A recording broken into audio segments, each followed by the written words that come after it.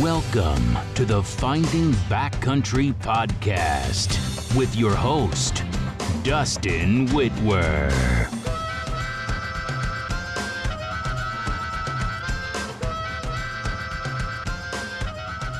I am Dustin Whitwer, and this is the Finding Backcountry Podcast. Follow along on my journey of learning from the best backcountry hunters each week as we explore valuable information I use to find success in the backcountry. Let's get to the show. Hey guys, welcome to another episode of the Finding Backcountry Podcast. Host Dustin here, and it's funny. Duggar, I hit 120 something episodes the other day. And I'm working with a website guy that's, I need a place to kind of condense all my content, right? Like, I feel like I could write some blog posts and obviously these podcasts and, maybe some video reviews and stuff like that, right? And I'm like, man, I need a website again. We had Team Backcountry there for a while, but I might rebrand it. And so I was looking at a website thing, or talking with a guy about building a website, and he was like, and I was telling him like all the types of media that I've been doing. I'm like, yeah, and the podcast has been the biggest one. And then it hit me. I'm like, I've done 125 episodes. And I'm like, holy cow, Duggar. But it's because I get to talk to guys like you about things like mule deer. You know what I mean? Yeah, for sure. So it's I'm sure it's not hard on you, right? No, it's not. In fact, I talk about it all the time. It costs me money, right? But it's like, man, the information that I get, purely selfish, the network that I've accumulated just from being friends with, people that I talk to and have conversations with, and I don't even care. Like, it's a small price to pay. So, Duggar, you've been on before, man. I think the last time we talked, we were bouncing around in a truck down there. Is that right? Or No, we did that, and then we did another follow up. We did a follow up. Just you called me up on the phone, and we chatted right. for extensively about mule deer. Yeah. So this would be the third time, I think. Third. Well, why don't you just give them whatever you want to give people? You could use this 2 minutes, Duggar, to campaign for your favorite political guy, or you could tell people who you are or whatever, but I'll give you a full 2 minutes to do whatever you want with. It won't take 2 minutes at all. It should. Listen, don't be so humble. Like tell people what you're about, man, and like what you do and who you are. So where mule deer is concerned, I just love mule deer. So, I mean, I was out. Well, we could talk about this in a second, but I just got home from, trying to find a big rudder, trying to film some deer and stuff. And just I love being out there and, filming them, chasing them, shed hunting them, tracking them, anything to do with them. Just love them. And I'm really coming to a point, honestly, Dustin, where killing them's is really not the fun part, for sure. I'd rather have them than kill them, for sure. And so just, I think maybe that comes with age too, a little bit, but I think it changes as you go along. But anyway, I think maybe from other episodes, people know I own an archery shop. And so what I do for a living is sell archery equipment, work on it, sell it. Got a family here that I love. Got 4 kids, my wife. Kind of, you would call that the Four Corners area, right? You guys kind of. Yes. Yeah. Yes. Right in the Four Corners. Right in the Four Corners. I can drive 30 minutes and be in Arizona, Utah, or Colorado. Or just right here. Perfect. So, that's a heck of a spot for mule deer, Yeah. It is. I don't have to. I've never had a need or want to go very far from here. It's just I've got all I can handle here to keep up with the nice bucks that I find here that I want to try to keep tabs on till I draw a tag. That's really it. We don't get to hunt every year, and so I like to just be out amongst them and keep tabs on them, and hopefully when I do draw a tag, it'll be a good year. So yeah. That's just kind of what I do. I guide on the river. On the San Juan River. I'm a fly fishing guide. I do that as my second job, and so I'm out there fly fishing. When I'm not looking for mule deer, and then I'm in the archery shop otherwise, and then do the family duties and a few honeydews every now and again. Yeah, that actually probably a good time to mention. I I was filling out my Muley's Matter submission for my tag that I ate, which I was happy to, and the deadline's already passed, so if you missed it, you missed it. But um and I'm thumbing through, they let you choose all the things that you want to be considered to draw, right? There's first thing I went to is the tattoo that someone's given away, and put that on there. But no, I was going down through the list, and I'm like, oh, that'd be cool. I'll take that. I'd take that. That'd be cool. That'd be cool. And then I hit a couple, and it was like, the word that gave it away was mojo, because there was a couple other fishing trips or whatever on there, and I'm like, oh yeah, fishing trip. And then I saw Mojo Fly Fishing or whatever you called it. What is that? What it is? Mojo Fly Fishing? It is, yeah. Yeah, and I'm like, dude, I guarantee, it was a San Juan, and so that was like, I put two and two together, and I text you, I'm like, dude, this is you, right? And you're like, oh yeah, frick, I should have just clicked all the others and just put that one. Like, if I don't win the fishing trip with Duggar, I don't want to win anything. That'd be a good time. We could talk about mule deer. Yeah. Actually, you could probably spend a couple of days. We could fish one day, and then we just go hit the hills another day and go try to find some big bucks. That'd be pretty cool. There we go. Frick, yeah, man. I'll Yeah. pray for my app that that's all I win is your fishing trip. Yeah, I will. And hey, I did submit. I had a Colorado tag. I did submit that too. So I made my list of the things I might want to get and sent that tag into them. Yeah. Yeah, cool initiative, right? Like just if you take it at its face value, there's just a lot of good there, and I think yeah, I was very impressed too, along with all of us that we did the backpack food thing. We put in some 5 days worth of food, guys. I'm not sure everyone completely understands what that is, but I mean, it's like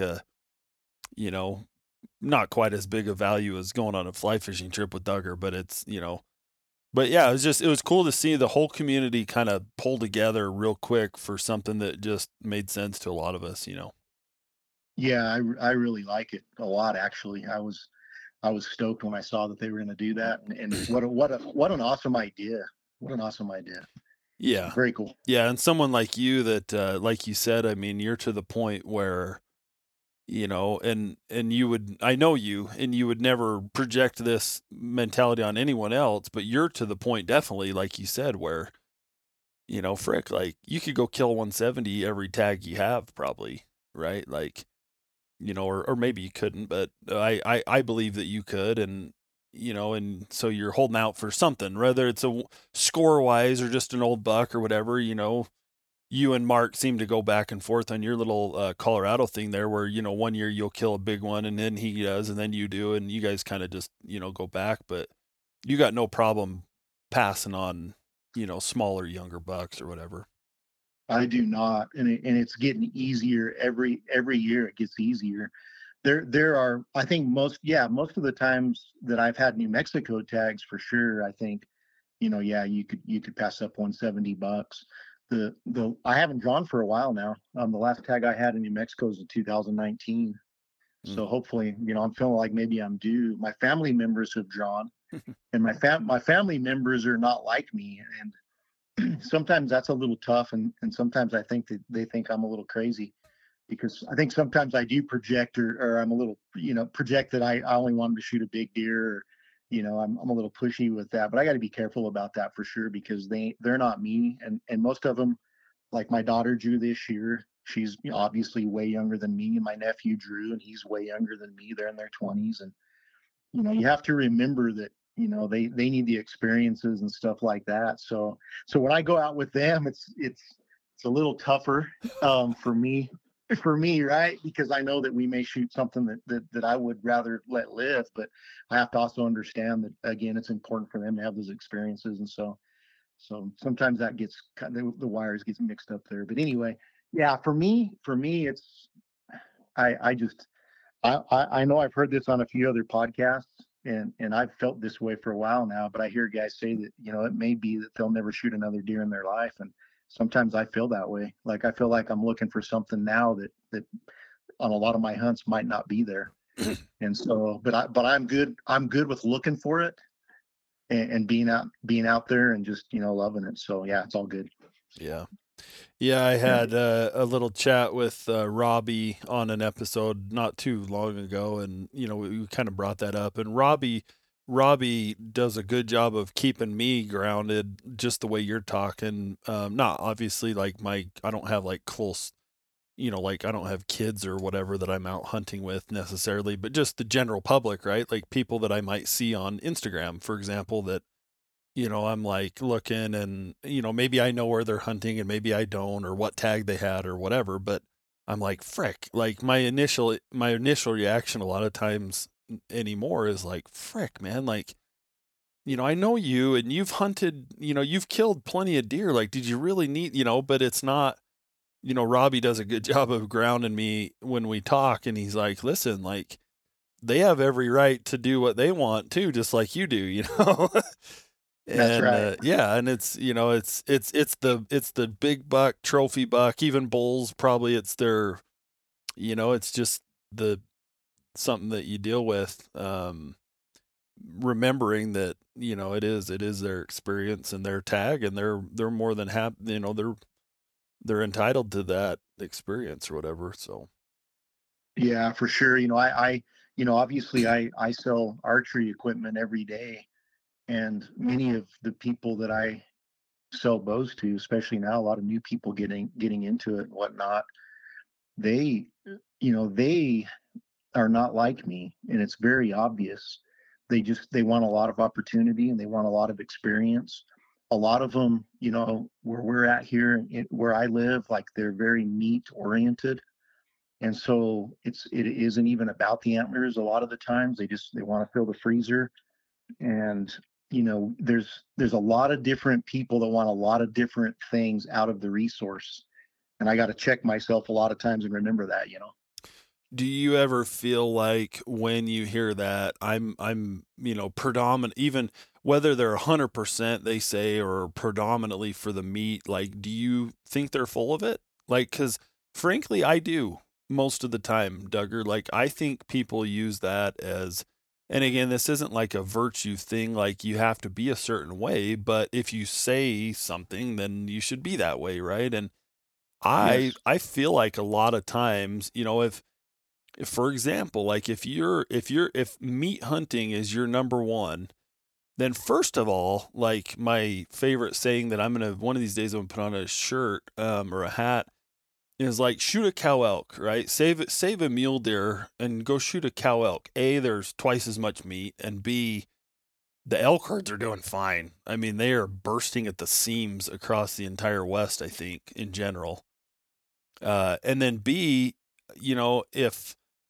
if you've ever passed if you've ever passed on a legal deer, if you're a true meat hunter, right? I've got a buddy in my office here that I talk about quite a bit that I respect almost more than anybody because he says meat hunter and he is a freaking meat hunter, dude. Like it doesn't matter if it's his draw tag or a general tag. Like he tipped over the first legal deer that he saw, just like, I just want the freaking deer and the meat. And I'm like, dude, hat off, mazel tov. Like, Yeah. but like most Yeah. people don't, they're, well, I'm going to hold out till the last day and then I'm going to become a meat hunter and again, I guess that's their prerogative too. I just curious kind of where you land on that and what you think.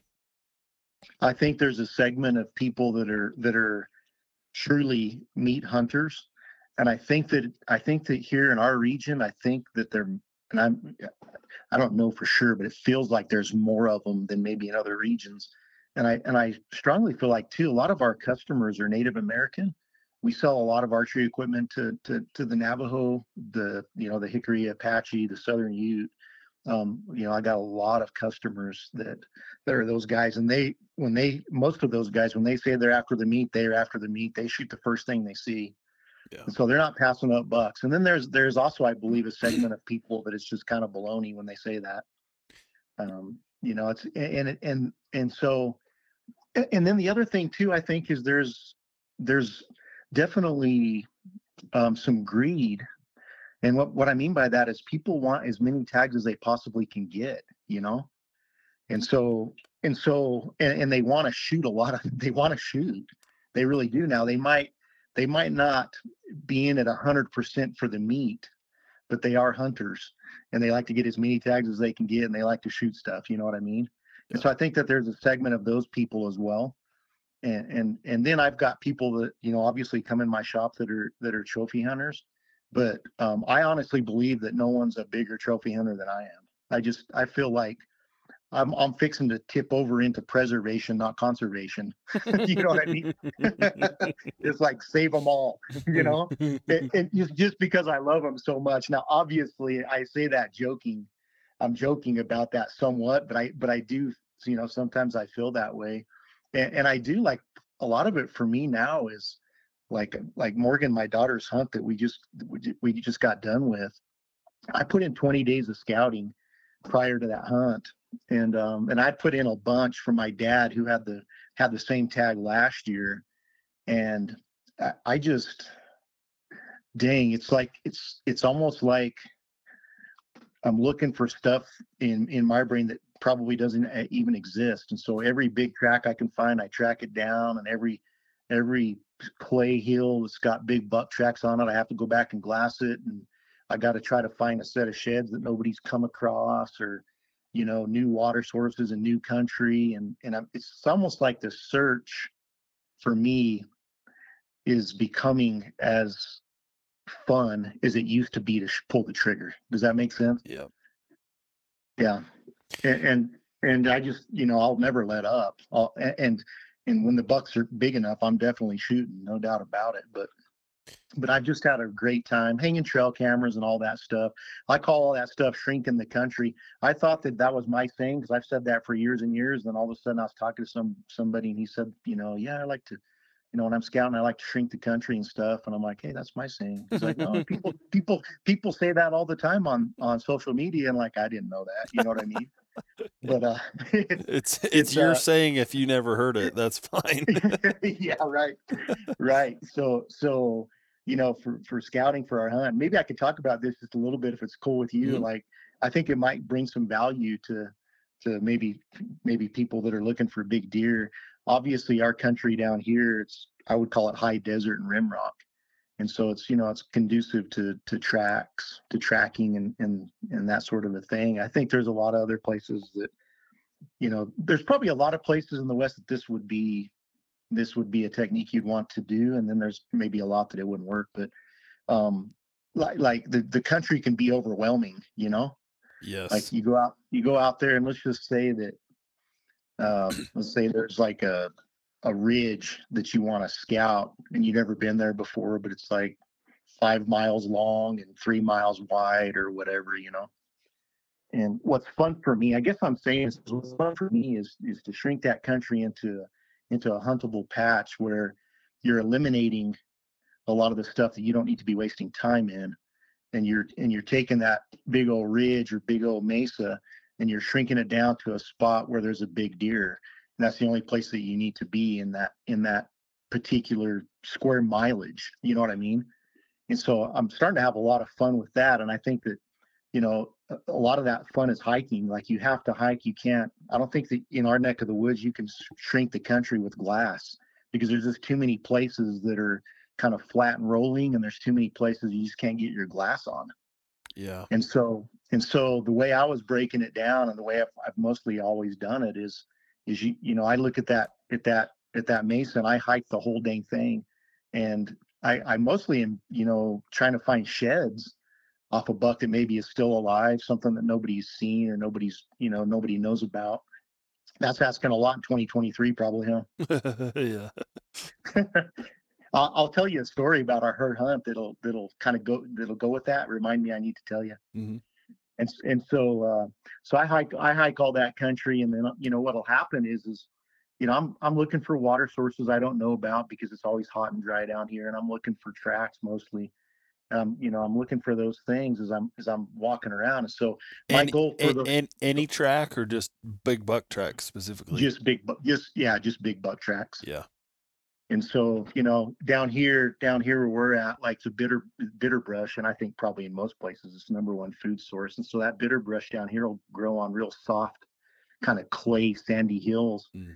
And so as I'm breaking that mesa down, I'm looking for those areas that are feeding areas. And I think I mentioned this last time, but I absolutely hate to glass. I hate glassing. Like I'll only glass if I'm glassing for a specific buck, or I'm glassing in an area that I found tracks in that I think will hold a buck. And so I would hike around, breaking down this. Is that because of the mundaneness of it? Is it because of the ineffectiveness of it? Or like when you say once you know a big buck's living in there, you're willing to sit behind glass, is that just because you know the juice is worth the squeeze? Yes. Yeah. Couldn't have said it better than that right there. Okay. I see people, and even sometimes guides and outfitters that would, our hunts are short down here. You know that. You had that tag one time right down here. Yeah. It's a 5-day hunt. Blink of an eye. Blink of an eye. So I know people that'll sit behind glass for 5 straight days, and at the end just kind of shrug their shoulders and go, "Oh well, you never showed up." Yeah, no, no way. So anyway, I'm looking for a big deer for Morgan, and so I'm getting into some new country, which is always really fun. And that goes back to, me loving big mule deer and trying to find them more than killing them actually. But I'm just trying to find something that nobody's found before. So, finding tracks on some of those feeding areas and stuff. So my goal was every time I went out, was to find a place that I could glass in the morning time, the next time that I went out. Obviously to find a really big track or a big buck in a new area, and to hang a trail camera. So every time I went out, I had to do those 3 things. Oh, and I had to see a buck, or else I felt like it was a fail. Right? I'm going to see at least one buck. In these units, there's not very many deer, so I had those goals set out. So it kind of started to trip over pretty cool, because I would hike around, and almost everywhere, big patch of country that I could shrink, I would find a nice buck track, not always really big to die for, but hey, that's a buck. It's feeding on this clay hill. It's feeding on these clay hills. And hey, cool. There, well, look at that. There's a pond over here. He's probably using the pond or whatever. And then you hang a trail camera on the pond, and next thing you know, you're getting pictures of the deer. Or the next time I go back in the morning time, I glass that specific feeding area to find that deer, right? And I just kept tripping over that every new fresh day. And so I was finding a place to glass the next day I went out, and then I was, trying to find a big deer. So pretty cool, man. Ended up seeing more bucks than I thought I was going to see doing it that way, which was pretty awesome. Which tactic? Like visually kicking them up, following tracks and kicking them up, randomly kicking them up, finding water and putting trail camera down. What did you find was the most effective, you think? All of the above. Yeah. It was I found out that I, like, when I scout, this is going to sound maybe weird, but I found out that when I scout, like, I rarely look up. Like, I feel like I'm looking at the ground all the time, trying to find sheds, trying to find tracks. Now, if all of a sudden I hear a thump, thump, thump, obviously I'm going to look up, try to get to some high ground or track him down and see him, whatever, right? But I feel like it's a lot of groundwork. Like, I'm looking at the ground, I'm trying to find sheds, because I'm going to come back. If I find those tracks, I'm going to come back and try to glass him up anyway. Yeah. That's for later. So, and then I find that when I'm hunting, I rarely look down. So it's like just the opposite, you know what I mean? Because by that time you're locked in on a deer and you're ready to rumble, you know what I mean? So you're not, your eyes up and tuned in. Well, one of the favorite concepts that I ever heard was from you, and you were talking about how, especially down in that country with these kind of tactics, how aggressive you would be, right? And how the hunt literally didn't start until you kicked a buck up and found him, right? And again, most guys in this part of the world, whether it's early season or whatever, like you feel like if you purposely blew a deer out, like that's it. You might never see that big buck in this kind of country up here because he drops down into his, second, secondary living for the fall, and then he's gone and he feels that pressure or whatever. But, down there, it's just, you got to play the game on the field that you're on, and it's like he's already hiding where else, the country's also, I don't know if generic's the right word, right? But it's all kind of the same layout, right? Down there, like just kind of that, it's not like there's a big, deep, nasty canyon that he can go hide into, right, Duggar? So your idea of just, man, the hunt starts when I get eyes on him or move him applies really well down there. Yes. Yeah, always. So yeah, something that I can say about like on Morgan's hunt. So we ended up, we had 2 bucks that we wanted to kill, and maybe we'll get into that a little bit later. But one of the bucks that we wanted to kill on day 4, we were there were some things that led up to this point, to this point in the hunt. But we were walking out kind of towards dark on this little point. We ended up jumping one of the deer, and she wasn't quick enough, so she didn't get a shot at it. But it ends up going in some of these things I call rollers. It's just a bunch of like arroyos and kind of rolling terrain. And it gets out there, and she shot a shot at it, and she missed it, and it went over this little roller out there. It was maybe 400 yards when it went over that little roller. And so I'm saying all this to illustrate a point that you just kind of made, as far as not being afraid to get in there after him and jump him, which I've never been afraid to do that. So the next day, we knew that little roller that buck went over, and I got one of my buddies that is probably the best tracker I've ever seen. There's about 3 guys down here, and maybe everybody has a guy they know in their area that can track like unbelievably, but there's about 3 of them down here that are just would blow your mind, like how good they are, right? So I called one of them because we needed to kill this buck. I said, look, we got 1 day left.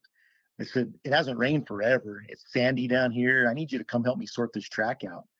And so he came down. He said, yeah, I can help you a half a day. I got to get to work in the afternoon, but I can help you for a half a day. So he got there, and I kind of showed him what happened and where the buck went. He's like, cool. He said, just, and I knew what to do. And he's like, yeah, get up on that high point. Let me go see if I can sort it out. So he goes, he gets over there, and he gets on the track, and it goes over that little roller, and he's starting to sort it out. And we weren't very far away from him. So it wasn't very much longer. We met up, and he goes, man, you'll never believe what that buck did. I said, it went over that hill and laid down, didn't it? He goes, yep. He said, she shot at it right on this side, right? I said, she shot at it right on that side. He said, that thing went over the top of that thing 50 yards and laid down in that roller. I said, that explains why we sat there for the next 30 minutes on the shooting sticks waiting for that thing to come out, and it didn't. So stuff like that is why I love big bucks, man. And so it just goes to show you, we had just jumped that deer, and it was trotting through that stuff. But as soon as it got over the top of that one, it just laid down. It wasn't going to run out of the country for 15 miles like an elk would. It was just going to go hide, Yeah. And so I've never been afraid. I've never been afraid of jumping them up, like, ever. Yeah, because especially scouting, because they have a core area that they're not going to leave.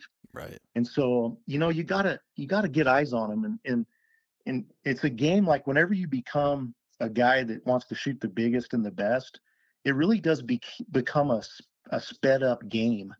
And what I mean by that is you have to eliminate bucks as fast as you possibly can, the quickest way you can, so that you're not wasting valuable scouting or hunting time on one that you don't know what it is. In other words, if you find a track and it's pretty big, and you're like, okay, well, what's the fastest way that I can see if this buck is a shooter or not? Yeah. And then I usually just assess it, and I'm like, okay, this is really open country.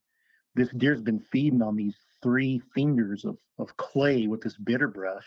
So I think next time I come out, I'm just going to get up right there on that high point, and I'm going to probably be able to find him fairly quickly.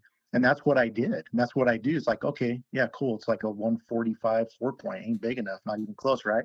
and you move on from that area. You've shrunk the country. You've seen the buck. It's like, okay, we got to get out of here, right? And it becomes and it's not sped up as in not fun. It's just like I got to eliminate as many deer as fast as I possibly can because I only have so much time to scout and hunt. Does that make sense? Yep. And here's a totally different angle, but the same exact concept that I finally caught myself doing years ago and had to correct myself is I would be, let's say, just a morning glassing, up in this type of country, right? Like backcountry, and you pop up on the glass point first thing in the morning and you sitting there glassing, right? And there might be deer everywhere. There might not, or there's animals and you glass up and you see that buck that you said 140 something inch 4-point. And I would even elk, right? I would catch myself sitting there for 10, 15 minutes sometimes, just watching them. And like in your head, right? You're like, yeah, like, at the time I'm like, yeah, oh, this is cool. Like, that's not a buck I'm going to kill, but I'm just like, this is cool to just watch them. And there's a time for that, I'm sure. But if you're really getting down to business, like, and it's just like, boom, there's a deer. Okay, that's not the deer that I'm here for. That's not even the species I'm here for. Freaking move on. Like, it's hard as like, as guys who love to chase mule deer or we're out or any animal that you're after, just outdoorsmen in general, right? It might be a freaking coyote that's over there, Duggar. Like I've caught myself sitting and watching a coyote mousing around for 5 minutes, it 20 minutes after the sun comes up. And I'm like, snap out of it, dude. Like, what are you here for? And what are you even looking at? Like, this isn't what you're here for, right? Like, exactly. It's the same principle. And it's like, dude, you got to move on. Like, and whether that's looking other places from where you're at or just picking up altogether. This is one thing my brother is exceptional at because he's got a little ADHD, quote unquote. He just is a restless guy, right? And so he'll sit somewhere and it's like, dude, if he ain't seeing what he's there for, like, whatever it takes you think to cover a canyon or the country you can see, boom, he's moving. Like, I'm gonna go on the backside of the ridge. I'm gonna go hike over to this other point, and I am lazy, right? I'm a lazy, like, I get back there and I'm like, dude, we hiked all the way up to the top of this glassing point. This is perfect. I can see everything. I'm going to sit here the rest of the morning, right? Well, it's like, dude, you've looked at 90% of what's here probably, and it's not it, right? Like, you got to move on from whatever it is. So anyway, that was just kind of a different angle that came to mind. You're nailing exactly the point that I'm trying to make for sure. And, it's like, and you might get the comment, well, dang, Dustin, don't you just want to enjoy nature while you're out there? Well, but I can go watch a coyote chase a mouse like in February or Right. something, or I can go do that some other time. You know what I mean? Well, and now might not be the time to do that. I'm not saying I don't enjoy doing that kind of thing, but man, when you're chasing really big deer and you got a limited amount of time to scout and hunt them, I think me and your brother would probably be you guys would pretty awesome. Yeah. I wish he could draw tags. I wish you guys could draw tags down here again because I think that we'd have just a great time. And I would definitely set aside time if I didn't have any other hunts. Well, don't think I'm not trying, Duggar. My gosh. Yeah. You're right. Frick. Yeah. Hey, so along those same lines, I did that very thing tonight. So right now, our rut is starting to really, really heat up down here. And it's like, it makes you have a little bit of that ADHD because you want to see as many doe groups and does as you possibly can see so you can, find the buck that you're looking for, because the buck that you're looking for is like, what would you say it is today? 1 in 1,000? I don't know what the math would be there, but I know it's really bad, Yeah. And so tonight I'm like, I left work a little bit early and I'm like, I got to get out there and see if I can lay some footage down. I bought a new prosumer video camera, by the way. So I'm back in the game filming rutting deer and stuff, which will be fun for people watching the Instagram, because I'm hoping to lay down some big deer. But anyway, so and hey, and speaking of that, I've got to the point now where I won't even turn my camera on if it's giant. So it's like I'm going to have a bunch of empty SD cards and empty tags. Because it's not even worth looking at to me unless it's big, right? which is really that. Maybe that'll illustrate me really well. So tonight I go. I'm just 15 minutes south of Bloomfield here. I'm like, hey, I'm just gonna go check out this spot. I know there's always some deer there, and maybe I can find a big old buck, man, that people are just driving 75 miles an hour past, And so I turn off in there, and it has been raining and snowing here all day long, so I got wet dirt, which is really awesome. And so I get down, and I'm just kind of bumping around in my truck a little bit, just got my head hanging out looking for tracks. I went by a fresh set of buck tracks, pretty decent sized buck following a doe. I was like, well, obviously, it's that time of year, so I was like, I'll come back and maybe track that deer. That'd be kind of cool. So I kept driving around, right? And the sun's going down a little bit. It got a little bit closer to dark. And so I went back to that track, and I sat there and I thought about it. And I'm like, okay, that track is going that direction. I only have 30 minutes. There's probably no way I'm going to track that buck and that doe and actually get video of them. It's a big enough buck to track. I know this road makes a little circle around every one of these little arroyos and little rollers right here. The chance to see that deer from the truck right now, the direction that track's going, is really high, and I could probably do it really fast. I drove down that road, dude, not even 300 yards, and that thing was standing 20 yards off the road with that road. So my point with it, and it wasn't a big enough buck to film, by the way, it was 155 4-point. But my point with that is that I almost, just for a second, just because I love to track, I almost just got out on that track. But then I thought about it for a second, and I thought about what is the fastest way I can lay eyes on this buck, because I don't want to come back here again. I want to go somewhere else. Yeah. But if I don't see him, I'm going to have to come back here, right?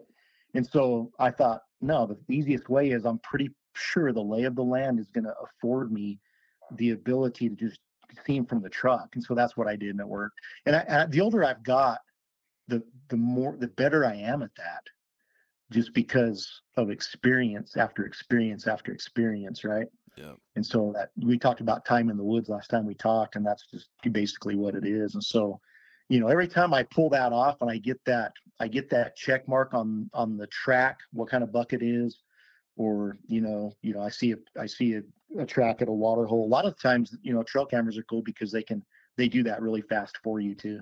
So if you got water around there, you hang the old trail camera on there, you go back and check it, and you go, okay, there's 3 bucks here, and there was roughly 3 tracks here, so I'm pretty sure I'm done. Obviously, you never know for sure. And someone else might say, ooh, I would just there, but I'm just not that guy. Like, if I think there was 3 tracks and I got pictures of 3 bucks, I'm out of there.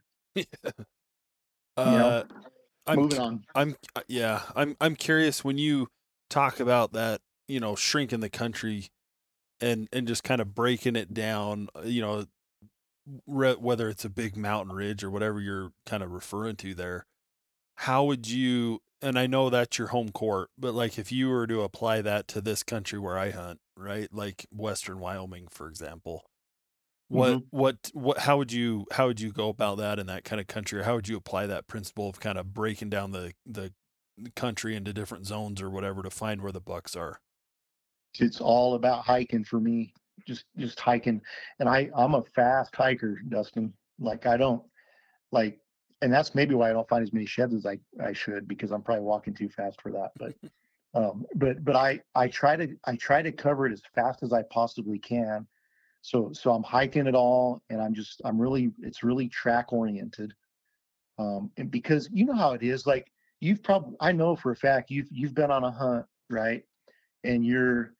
And it's tough for a while, and it's always tough till it isn't, right? It always just flips on a millisecond. All of a sudden it's awesome, right? And that's the definition of for me when the hunt starts. But anyway, you've had this big patch of country in front of you, and it's just overwhelming you, but you just make effort, and you make effort, and you make effort. And finally that effort leads you to a smaller portion of that country, and then that smaller portion of that country becomes where you hunt the rest of the hunt, because there's a big deer there. And then what happens is now you have that patch of country on lockdown, and so now you can come back historically to that patch of country every year, because you know that, hey, on any given year the best part of this ridge is right here. Yeah. And that's so valuable. I got a good example of that. Yeah. So and this will be quick, but hiking into a spot, was it 2 years ago or 3 years ago? Anyway, just a spot up here in this Western Wyoming country. And, going in, I'd never been in there. And so it's like, it ends up right now. I know that it's like 8 or 9 miles to get where it's good and where the bucks actually hang out. But, you do that on your first trip in. It's like, we got in like 2.5 miles and it opens up to a little basin. And even though the trail kind of goes through the middle of it, it's really good looking country. Well, guess what? The bucks don't hang out in there. Like they just don't. But the first trip in there, I'm like, we set up camp and we stopped and we're like, there wasn't any other people. So we're like, frick, let's just glass this. Nothing. Right. And now it's like you just blow right past all that and you go right to the good stuff. And it only gets good at 8.5, 9 miles, a couple little, basins there that you finally get to. But yeah, just knowing when and when not to to waste your time. Mm-hmm. Isn't that cool though? Like I can tell you have that patch of country on lockdown. Like you've shrunk it to the point where you're not going to waste your time where you shouldn't waste your time. And then how cool is it whenever you go to a new area and you shrink that country down to one specific spot, and then you go to another area and you shrink that into one specific spot. And I don't know if it's this way everywhere, but definitely where I live down here, when you shrink that to those spots traditionally are where you want to look every year. And so the more of those that you have, the more successful you are on big deer. And the ones that we find, there's always nice mature bucks in them. You know what I mean? Yeah. And so it's not always a scoring deer. Maybe it hasn't had good year. We haven't had enough years of good nutrition and moisture and all those things that it needs to manifest the genetics that it has in the best way. But there's always mature animals there. And it's just really cool. The more time you spend out there and the more effort you put in and the more of those spots you have, the more lethal you are. And that's the fun of it for me. That's the fun of it for sure. Yeah, this year up here was and I'm really curious how it actually played out for you guys down south, but we got hammered by the winter, right? And so it was tough. It was just, the bucks that seemed to be there were still in that, younger 2.5, 3.5 year old age class, 4.5 maybe. I don't believe I saw a 4.5 year old deer, but and so on the second, I had kind of two trips I went out, and on the second one, I took my horse, and that's a production, especially with a 3.5. Is he 3.5, 2.5, Duggar? 3.5 year old horse, whatever he is, 2.5. Anyway, he's young, right? He's 30. He's like, I broke him myself, 30, 40 rides is all. So this is going to be a big production. But I knew I needed to get him on the mountain and get some experience for later on. And so I took him, but then also I went to a completely different spot. I just, how it is. You probably have 1,000 waypoints on your OnX save that you like, this is a point of interest. This is a point of interest. Well, I finally, I finally just went to one of them. And because I had heard of a big buck being in there in the past, and I've talked about this recently, so I'm not going to go too deep in it, but I just, the fact that you're talking, the principle you're talking about, I checked another area on I put another area in my little bank, and I didn't even see a deer, Duggar, but what I did see was how incredibly hard it is to access this country that I just went into.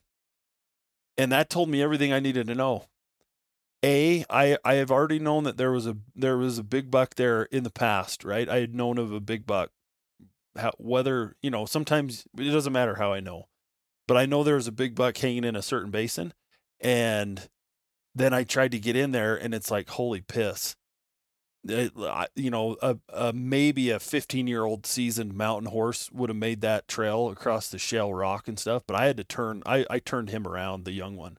And so I didn't even get in there. And I know, like, dude, that's a spot I'm going to next year. Like, come July or June or whatever, as soon as I can get in there, like, I'll be in there. And like you said, I guarantee you there's a relatively mature buck, right? He might not score well, or he might not be, 8.5, he might be 4.5, whatever, but that's a place where bucks hang out because frick, man, like, Like A, I already know one was there, and B, it is freaking nasty spot to get into. And so yeah, just every single year, right? Every time you can go out, putting one of those in your bank for sure. Like That's it. And how cool is that too?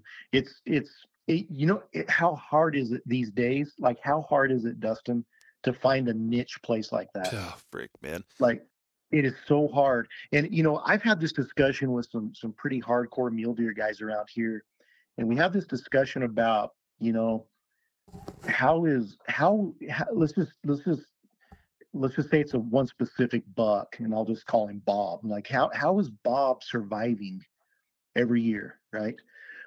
And most people they got this romantic notion that these things are smarter than humans.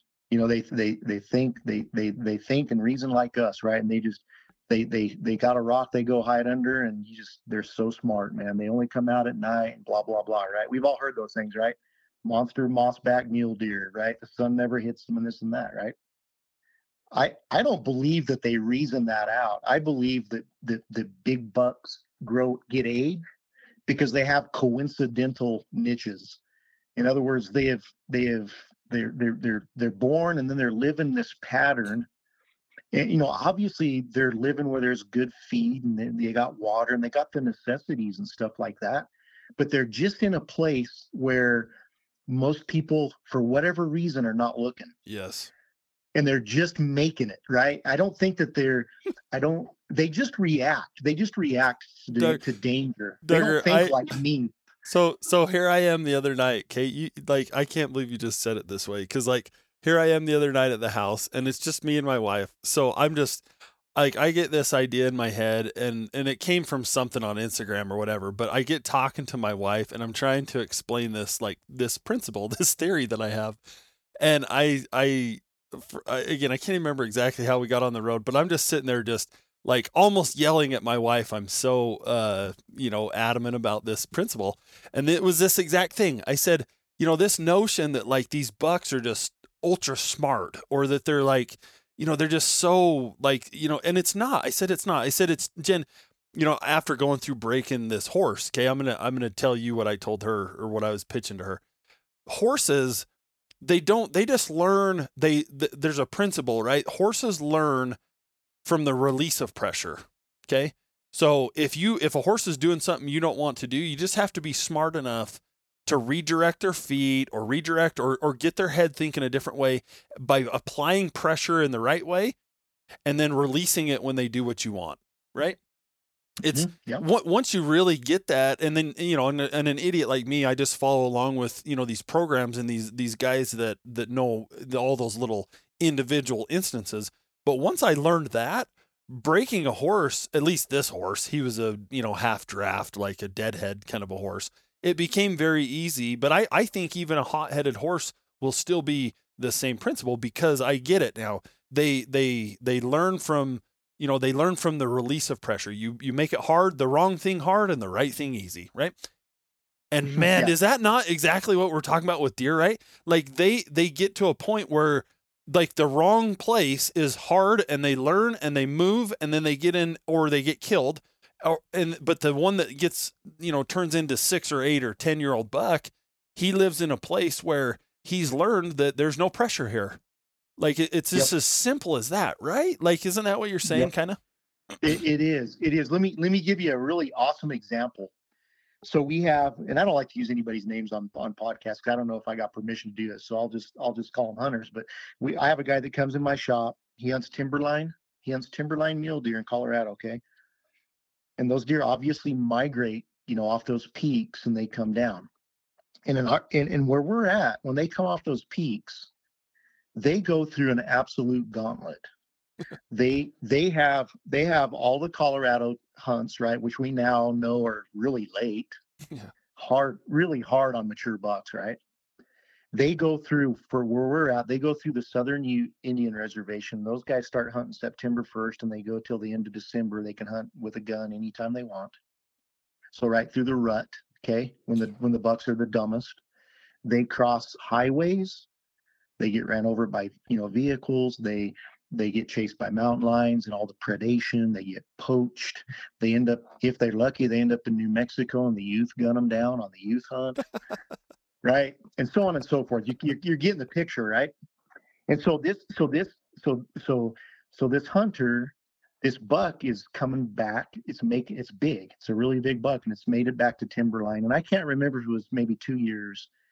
And we were having the discussion, and it was astonishing, like how this buck is the smartest buck that's ever lived on the planet Earth, right? This thing he thinks like a human. He's like the Elon Musk of deer, you know? And so catch this, you're going to really like this. Okay. He gets killed on one of the Colorado rifle hunts because someone looks out onto a patch of private land and happens to have enough money that they can walk up to the landowner and basically pay for that deer to shoot him. Okay. And I don't have any problem with that, by the way. Like, I don't care. Right. But here was the coincidental niche that kept this buck alive. When he came off those peaks, he came down through almost 100%. Now, he had to come through a little bit of public, but just a little patch, right? He lands on private land, and he spent all winter on private land because they found out later that this buck stayed there all winter. Okay. And then all the hunting is done. And then he eases his way back up when there's no hunting, right? In the spring and early summer, and he ends up back at Timberline again. Yeah. And so he had this coincidental niche that afforded him the ability to grow old and have a big old set of headgear because, you know, he was living the dream. Like, he was living a low stress life on private land, you know, great feed, which I'm sure the nutrition there helped his antler growth and all that stuff. And it was just this coincidental niche. So when you were talking about this awesome place you found where like nobody's going to be in, that's the type of places that's really hard to find these days. But I call those coincidental niches. Like, that's what, if you find those places, your chances to shoot a mature age class buck is good. You know, Mike, it's hard to find them. Yeah, Mike. I think Mike Duplan, man, his episode's been forever ago, but I think he talks the same language, right? And of course, like all you guys do, right? Like whether it's you or Duplan or, you know, Travis Hobbs or Robbie or Carter or whatever, like you all talk the same language. It's why I love it. Completely different parts of the world and different aspects and stories and stuff. But yeah, he I think he was the one that was like talking about these bucks that he would find in Colorado there, you know, on these like, you know, covered in 14er units that all these hikers are going to out of Denver or wherever, or out of, you know, what are the ski towns there? I can't remember, but anyway. And he's like, I just would find these spots where no one else would look. Right. And like, it was like a quarter mile, you know, 3/4 of a mile from the trailhead where there's 50 trucks parked or whatever. But it's just because it was in this little, like you're saying, like, you know, not private, but it was this little secluded little spot. And that's where the buck would be. David Long tells the same story. If you go back to his episode, this monster buck that they were chasing, that was just like they had to park at the trailhead and like hike up, you know, a quarter mile up the ridge, the opposite direction, and then look back. And he was just like right there. Like, that's where he lived, right? Like, they don't need much. They just need that. They just need that little seclusion that gives them that. What do you call it? Like, what did you call it? I've always called them just a coincidental niche. Like, it's a coincidence that they live their life that way and in those patterns. Yep. And that coincidental niche just keeps them alive, you know? And so that almost at first thought, that almost makes it sound like, well, frick, like if it's just coincidental, like how the heck do you find, you know, how do you supposed to, you know, find something that's just a random coincidence? Well, that's the point, right? Is you then use that to think outside the box just a little bit, you know, or to put yourself, you know, in that mindset as you're scouting and just force yourself to, you know, I don't know, like some guys call it playing the opposite game, right? Where you just like, okay, what do I want to do? Well, I want to go here. I'm going to go to the, you know, I'm going to literally go to the opposite trailhead that I would think of, because that's what everyone else is thinking too, right? Like, yep. Yeah. Yep. Yeah.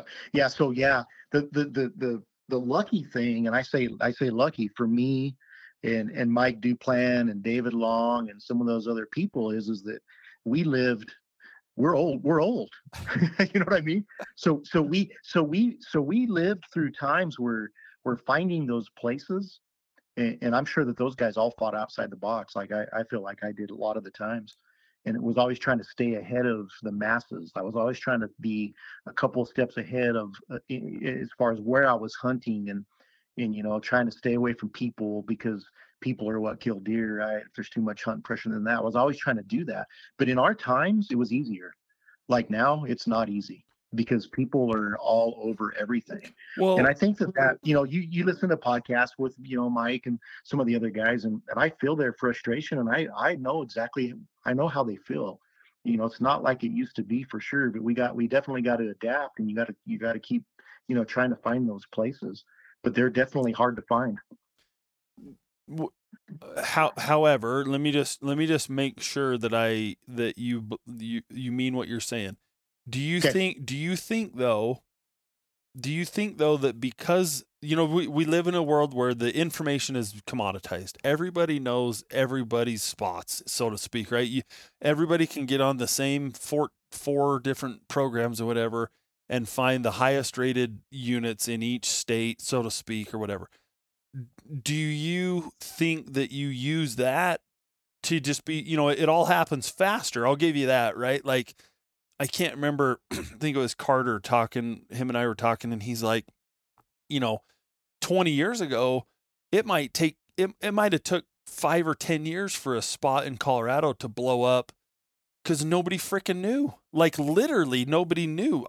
Some of these kids listening to this podcast, Duggar, they don't even know that the world used to exist before the internet, but it did, right? Like, this is when I was like in high school, so to speak, but it, like, you just didn't have the amount of information that you have, and so it did take longer for sure. But my question is, like, do you still, like, let me give you a for instance and tell me if you do this or not. Like, you can pull up an Odex and you can find the roadless country. That's not hard anymore, right? And Right. and we learned this in the rubies the hard way. We used to hunt the rubies, and we'd go to the one or two places. If you just put on the roadless filter and go to the deepest, highest point, guess what? That's within a 2, 3, 4 mile radius. That's where we were hunting, right? And nobody, when we first started hunting it, nobody was back there. We would see one guy the whole 10-day hunt. Now, I say now, it's been, I don't even know, 6 or 8 years, probably 6 or 8 years ago, even when all that stuff is, like, we had 17 guys in our lap, because they're all getting on and looking at the same thing. And so my question is, like, yeah, but does the technology, like, is there any way that you use the technology to your advantage because you know what everyone else knows? Does that make sense? Yeah. I don't. Well, so I know so the you don't hunt spot. a ton of roadless country. I mean, No, right? Like, no, most. absolutely no. Like, you can't down here. You can't. Like, there's Yeah. roads everywhere. Like, there's literally natural gas and oil wells all over the place. So there's roads everywhere. So you can't have Hmm. anything roadless. But to answer your question, I think I can. I think I can. It, I don't. I don't use that personally. I don't use the technology to try to find those niches. I hike and find those niches, and I glass and find those niches, and you know what I'm saying? So I'm a boots on the ground guy Yeah. to find those niches. I don't use the technology because now I think a lot of other people do. If you don't mind, I'll tell you. Let me get into a hunt story on Hmm. Morgan's hunt, and I think this will really tie in. This will segue good. Yeah. Okay, so I knew about this really big deer. I mean, it was big, and I didn't think there was anybody that knew about it. And when my buddies here listen to this podcast, they're gonna laugh. I know they're gonna laugh at me, but I just, for some reason, I was like, hey, I got this niche. Like, there's a niche here. And you know, full honesty, I had another guy kind of lead me in the direction, a few years ago. Like, I didn't just hike it out, but I mean, whenever he said, hey, you should check over there, I was like, yeah, I always do that. If somebody says to go do it, I do it. And then Yeah. I get out there and I'm looking at the country, right? And this country is not deer country. Like, not traditionally what you would feel like is deer country. Okay. The only thing that makes it deer country is that in every arroyo, the bitter brush growing down those arroyos is unbelievable. And there's like one little ridge with some trees on it that has some bitter brush on it. Okay. But otherwise, Arroyo for those of us not in that country, because there's the cactus that's what's the cactus? You don't mean cholla is what I'm thinking. okay. Arroyo is a type Right. of mountain configuration or a hill, right? Like explain that real quick. No. Arroyo is a wash. A lot of Okay. people call it a wash, right? Okay. So, but out here in our country, they're really deep, and so it's basically a drainage where the water drains, and it's just become really deep. Yeah. And so, like, you could walk to the edge of the arroyo wall, right? And you got to be careful because if the dirt caved in under your feet, you're dropping 25 feet, you break your Gotcha. leg, And so there's these big drainages or washes or arroyos. And otherwise, there's not a tree around. It's an expansive sagebrush flat, but then it just goes out into not even sagebrush. It just goes out into these just kind of flat land arroyo type stuff. And so, when you find a niche, I'm going to call it a coincidental niche. When you find one like that, like you're like, oh, it's on like Donkey Kong. Like there ain't gonna be nobody looking for deer out here. Yeah, there was. so let me just make a fast version of it. We were going to spend, most of the days trying to kill that buck, obviously. And so we get down there and we kind of were glassing at the base of the small, teeny tiny ridge that's got a few trees on it. And I can't turn the buck up. And so I told Morgan, because I can't see everything I need to see, we need to go ahead and, drive up on top of that ridge and get out on that point so I can see the other side. And so as I'm driving up there, I look over to my left and I'm like, dang, I think that's some hunters right there.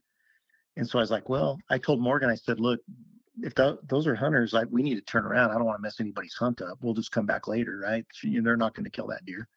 And so I drive out to the point there, and I get out to the point where I'm trying to find a place to turn around, and my phone rings, and it's an outfitter, a really good one. That is I consider him a good friend of mine. He's bought archery stuff from me, and I really like them a lot. They're really they're great guys, and they're great hunters. They're just really good at what they do. They're younger guys, right? And so he calls me. He's like, Jeremy, stop. And I'm like, what's going on? He said, you're fixing to blow a big old buck out. It's right below you. And I'm like, okay. He's like, yeah, it's like 100 yards below you. So I didn't even know that phones would do this, but he gets another guy, his brother, on the phone. And so now I'm on a conference call. Yeah, I'm on a conference call. And what happened is I drove right into a sandwich. I was the meat and they were the bread. And so the one brother was down. They had located the buck the night before, and they had spotted the deer. So one of them had eyes on the buck, and the other one was moving in to kill it with the client. Okay. And so and I didn't even know they were there until I had looked out, and I was like, I think those are hunters. I need to turn around. Like, I didn't know it was them, but I didn't know there was anybody there at all. Right. So I'm like, what do you want me to do? And they're like, they kind of deferred to me. I'm older, and I know that they respect me. I respect them, right? And there's mutual respect there because I'm pretty good at what I do, and they're good at what they do, And I said, look, I think if I shut my truck off right here, I think that'd be the worst thing I could do. I'm gonna turn around and just ease out as slow as I possibly can ease out, man, and just kind of get out of you guys' way. They were there first, and I got my daughter there, and there's no deer on planet Earth worth being a butthead about or worth losing friendship or customers or anything right there. It doesn't matter how big it is. It's just a deer in the end, right? Tell that to never mind. We won't go into that story. Yeah, I would expect the same respect if I was there first. And would I get it? I know I would get it from them for sure. Would I get it from other people? I don't know. But it doesn't matter. I can make the right choice, especially with my daughter. So I was like, look, I'm gonna ease out of here as slow as I possibly can ease out of here. He goes, okay. He goes, by the way, man, he goes, I didn't know that 2-track was there, which was funny. Right? I was like, you do now. So, so anyway, what had happened is, I wasn't able to glass that buck. I knew that buck was there somewhere, but I was going to glass, and had those guys not been there, we were fixing to jump a really big deer, and the game was going to be afoot, right? The game was going to start. But anyway, I eased out. 2 hours later, they sent me the photo. They killed it. It was a 33-inch 4x3 It had it been 4 on both sides, it would have been 200, but because it was only 3 on one side and was missing an eye guard on one side, it ended up being like right around 190. Gosh. Heck of a deer, but the width was just absolutely incredible. I said all of that to say this. I thought I had a coincidental niche area because it just didn't look like deer country, but these guys are good. And so in today's day and age, even as ugly as that country was, and even as nichey as it was like, there's no way anybody's going to be hunting a buck out here. Those guys have been chasing that buck for 3 or 4 years, Dustin. And I didn't even know it, right? And so my dad and I had chased, and my nephew Andrew and one of my buddies had chased a nice big buck on the last day of his muzzleloader hunt in the same area. It wasn't the same buck, but we knew that buck was there last year as well. But heck, they had more history than that. And so, they had that coincidental niche, and they were pretty confident. I thought I had the coincidental niche, and I was ready to rock and roll, but we were both there at the same time, right? We collided. And so anyway, heck of a deer, like just a great buck. But my point with all that is it's very difficult, even in places like that you would think nobody would be smart enough really to check those areas. They're checking them. They're on them. You know what I mean? So, but still, that doesn't stop me from working my butt off and shrinking country and trying to find that buck in that niche area. And so, do you mind if I continue and finish the buck that she killed? This will also, it's in the same category. It's talking about the same stuff. So please. This other buck had 7-inch eye guards. The biggest eye guards I've ever seen on a deer. It was just absolutely incredible. And again, I'm not going to take full credit for finding the deer initially. One of my buddies did. One of the guys that can track like unbelievable. So, but he said, "Hey, you should go see if you can find this buck." And anyway, we had turned him up, and that's the buck that ended up going over the roller that she missed. So when he got there, my buddy, he's starting to work out the track, and he's just unbelievable tracker. It's just sandy, Dustin. Like it hasn't rained or anything. It's just sand. And by the way, these other outfitters that kill these big deer, there's some of those guys that can track. It's pretty amazing. Yeah. But so my friend starts tracking the deer, and he starts working it out, and it goes through this little saddle, and it kind of heads back west and north, and he has to go to work, but he's like, so we're kind of up on a high spot by that saddle talking, and I'm kind of giving him, I'm kind of ribbing him. I'm like, "Are you sure that's the buck, man? Because I mean, come on, like there's deer tracks all over down there. I know there are." He's like, "Yes, Jeremy, that's the buck." I'm like, "Come on now." He's like, "Hey, don't come at me anymore, man. It's the buck. I'm telling you, it's the buck." He went right through that saddle. He said he jacked around after he bedded. He got back up that night, bedded a couple more times, fed on all that bitter brush down there, and then just walked right through this saddle. And he said it just kind of went down north and west. I'm like, all right, cool. Just to be able to pick, repaint that picture, dude, that's crazy. To sort that out it was pretty incredible. But anyway, and so I was like, okay, cool. So there were some other things going on. My nephew had a tag, and my brother was with my nephew, and they had their own stuff going on. They were trying to kill a buck and whatever. So I told Morgan, I said, we don't need, there's no way we're going to kill that buck if we track it. Like what we need to do is just get out in front of it. So, there to the northwest, there's a little elevated point kind of high above those rollers. So we just need to drive over there. We'll get out of the vehicle right there, and we'll just try to find him in there. And so we go over there, and Dustin, this road is like one of the mainest, sandiest, maintained oil and gas roads in the whole unit, in the whole country. Okay. There's there's water trucks pulling water off of a well right there, and they're going by every 3 or 4 or 5 minutes. There's a big old water truck just loud and driving through there, right? So me and Morgan, we get to that higher spot, and we park the truck, and we walk to the edge, and the edge was only like 40 yards from that maintained road, and that buck jumped up. He was laying right under that main road. And so I told her, shoot him, and she shot him. And there's some other things that happened. I had to pull an awesome track job of myself. She didn't hit him great, but I tracked him for some hours. We ended up killing him. Well, we walk up on him. It wasn't the right buck. So a couple of cool things where that buck laid, unbelievable. Like you would never in a million years glass right there, because you would be glassing water. Like if you got on the other side of him and you glassed down to where he was laying, you would have water trucks every 4 to 5 minutes in your binoculars that would appear to be right on top of him. Okay. And he was just laying in a little shady arroyo right there, dude, right off that main road. My gosh.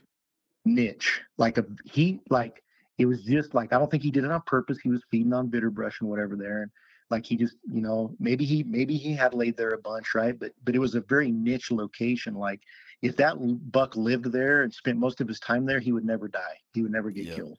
It was just kind of a happy accident that we walked out. Now, one of the cooler things is it was still a nice buck and we were tickled. It was really cool. But the big eye guard buck that would have scored way more and was way bigger got away.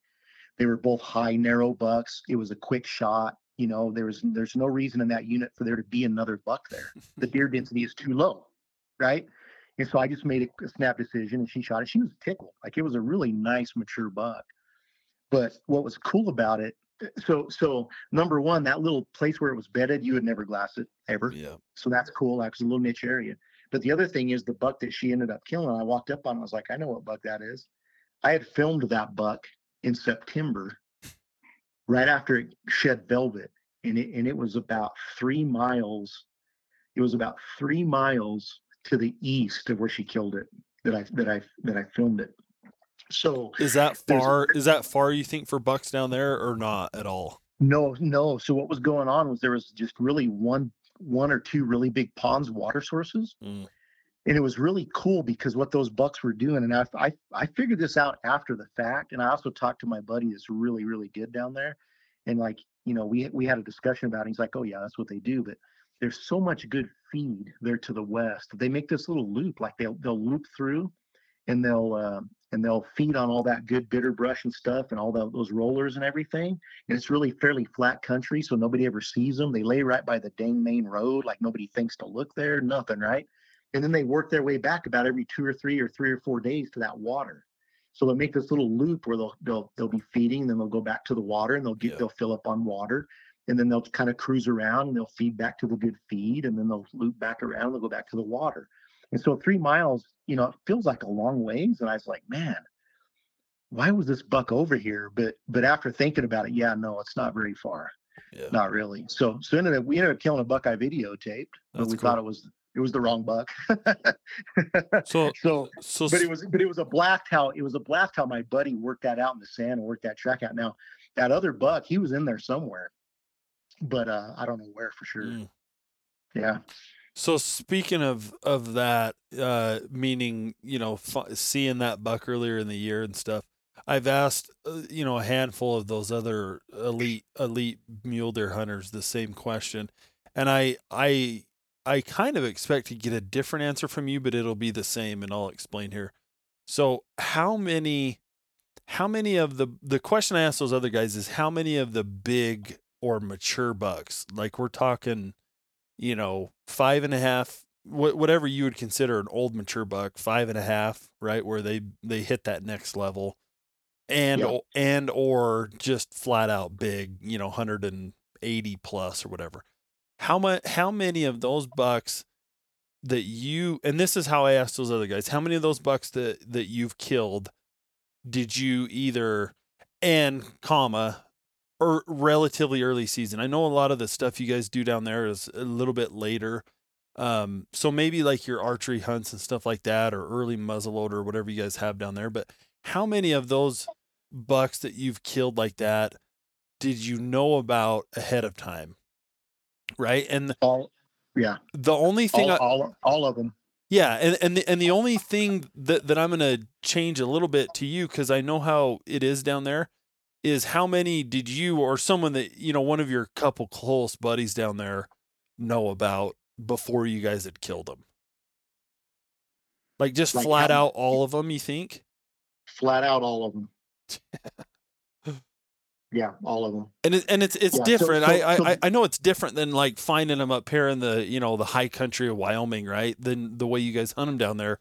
But still, like, even down there where you're tracking a buck, it's not like you rarely show up and just find a deer that's big. Correct. It's crazy, right? Like, Correct.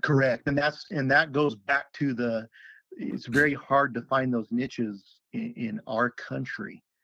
Like the one that you think you found, like hang on to that, don't tell a soul. yeah, You know just what I me and the mean? Like horse. somebody, just you and the horse, man, because yeah, those are in my country down here, those are hard to find and they're really hard to have to yourself. A lot of what kills them is the oil and gas workers. Those big bucks, one day of the year will make a mistake and Right. run across the road and somebody will see him and then the gig's up. Those guys will call outfitters or they'll try to come tell me or whoever, right? Whoever they think is cool, they'll try to share that information. And that's what gets a lot of them killed. If our country had no oil and gas roads, it'd be a whole different story and it would be pretty dang awesome. We would all be broke. We would have no money, but I mean, the deer hunting would be pretty cool. But yeah, no, we know about all of them. 2019, we've had podcasts with you when Mark and I and Wes Warner killed those big deer. If you'll remember the one Mark killed, we were dumb. We thought it was smaller than it was, and it was just ridiculously stupid. But we knew that, we'd seen that buck 3 or 4 times prior to the hunt, different of us. And then, he didn't even climb up on that mesa and kill it till the 3rd day. And then my buck, we had trail cam pictures of it. And the buck Wes killed, the same buddy that's a heck of a tracker was helping them out and he knew the buck. And so, all of these bucks that we've killed in this unit, we've known about all of them. The outfitter that's really good that I kind of collided with that morning, those guys know about. I don't know that they ever kill a deer they don't know about. Like I would have to talk to him and ask him, but I mean, it's a very rare thing. And so the last part of that, that I wanted to tie in was, you mentioned that like, hey, my friend just offered up this buck, like, hey, I know of this buck in this area or whatever. And I just want to illustrate, I mean, well, give your answer and I'm sure it'll explain it. Why is he willing to just offer up a buck to you? Because he's the most awesome human on the planet. There's a couple. There's more than that. There's 2 parts of it. Number one, he's an awesome human. He really is. Like he's one of my best friends, and him and I are like big buck, big mule deer kindred spirits. I don't know how to even explain it any better than that. But number 2, it's so hard to draw tags that these guys that love big bucks, they want to be a part of killing big bucks, even if they can't pull the trigger themselves. Yeah. And so he latches onto me and I latch onto him because, I just love him. He's just he's so good at it. And I feel like I'm really good at it. And we have a lot to offer each other. Right. Neither one of us would probably share that with anybody else other than my family. Right. So he's not out there just giving it away to everybody. He wants to be a part of putting big deer on the ground because he can't draw tags himself. I think that's a big part of it. Well, and what I was hoping you'd say, and maybe you meant to say this or whatever, but I'm sure that you've probably offered up a buck or 2 to him. Am I right? I would. Yeah. Yes. Yeah, I would. I share so he does a little bit of guiding and I'll be out there and I'll see some elk or whatever, and he'll have a client and he'll text me, hey, where should I go elk? And where you see an elk? And I'm totally open to it. So it's very reciprocal. Yes. Yep. Yeah. And I'm not that way with hardly anybody. Right. And I'm sure you know that. Yeah. Yeah. If you want a friend, be a friend though. That's the principle. But that's the principle. Yep. Crazy, man. I'm just going through some of my notes that I think we talked about most of it, man.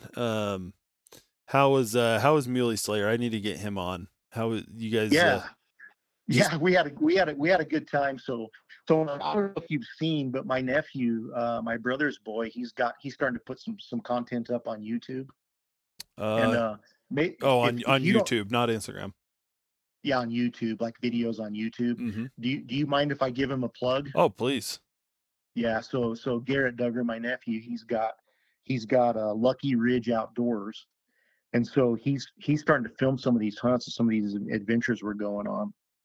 And so you can look at some of it on YouTube and just keep in mind that when you watch them, like some of those family hunts, we put the wall tent up. We got, I got my dad there and we got, my dad's great grandson there, my brother's boy's son, right? We have this dynamic sometimes in camp. You'll watch those videos and then you listen to me talk on a podcast and you'll watch the video and go, well, he's not doing anything he said he does like on the podcast. Well, that's because it's a different dynamic when my dad's 74 years old. We got to take some naps.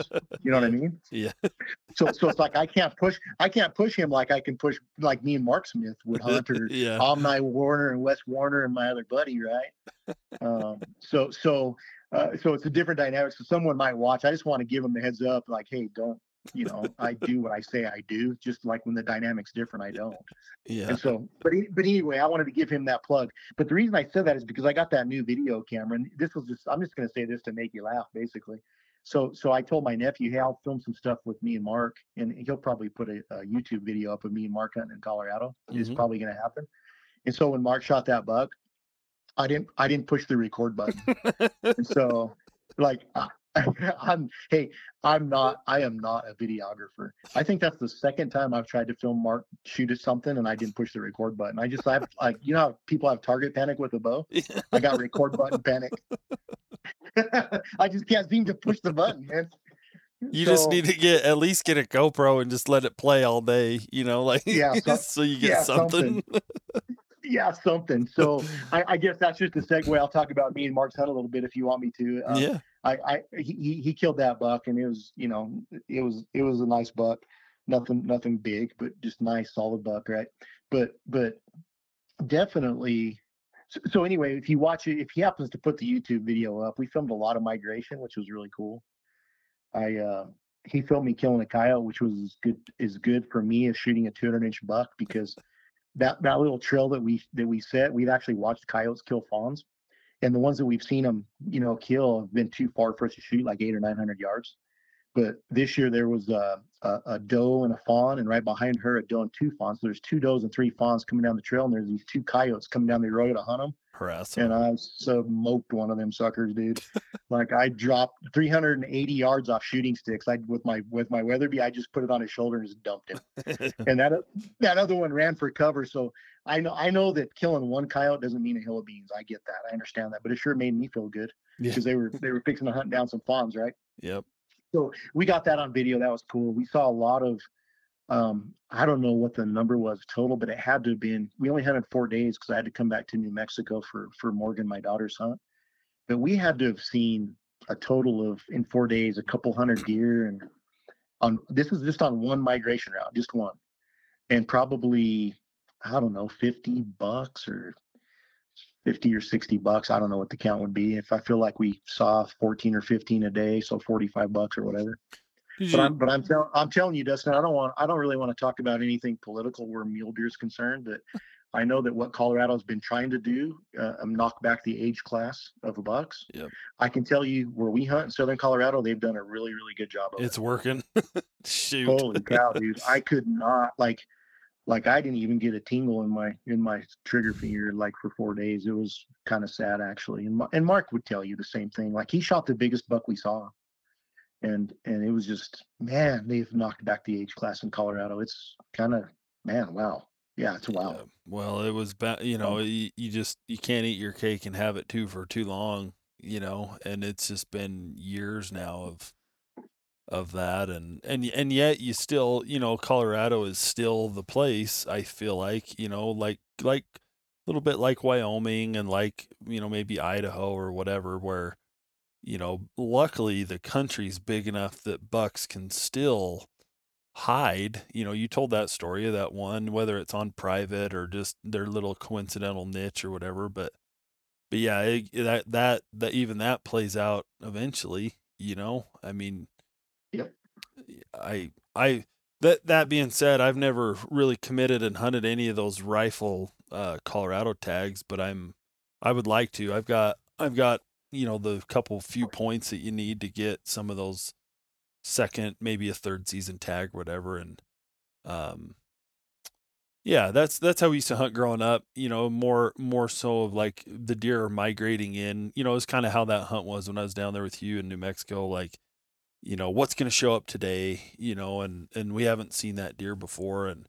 And back to my question that I asked you, I don't believe that's the way to consistently kill big bucks, Duggar, right? It's not. Like, Mhm. I got lucky when I did it in Colorado on that muzzleloader hunt. But it was luck. It was pure, and I get it. Like, yeah, you got to be there and you put a lot of time in the mountain, and I get that. But like the actual act of finding and killing that specific deer, pure luck. Like, he just was on the wrong hill, the wrong second of the wrong day, and just Yeah. dumped him. We'd never even been in there before, let alone seen that buck or whatever. But um, yeah, there's still an excitement to those migration hunts where, just like you're saying, seeing that many deer and they're moving through. But yeah, frick, man, I don't know. Like, is it ever going to end down there? And I don't know. It's really hard to take that away from guys once they have it, right? Like, I don't know. Yeah. What do you think?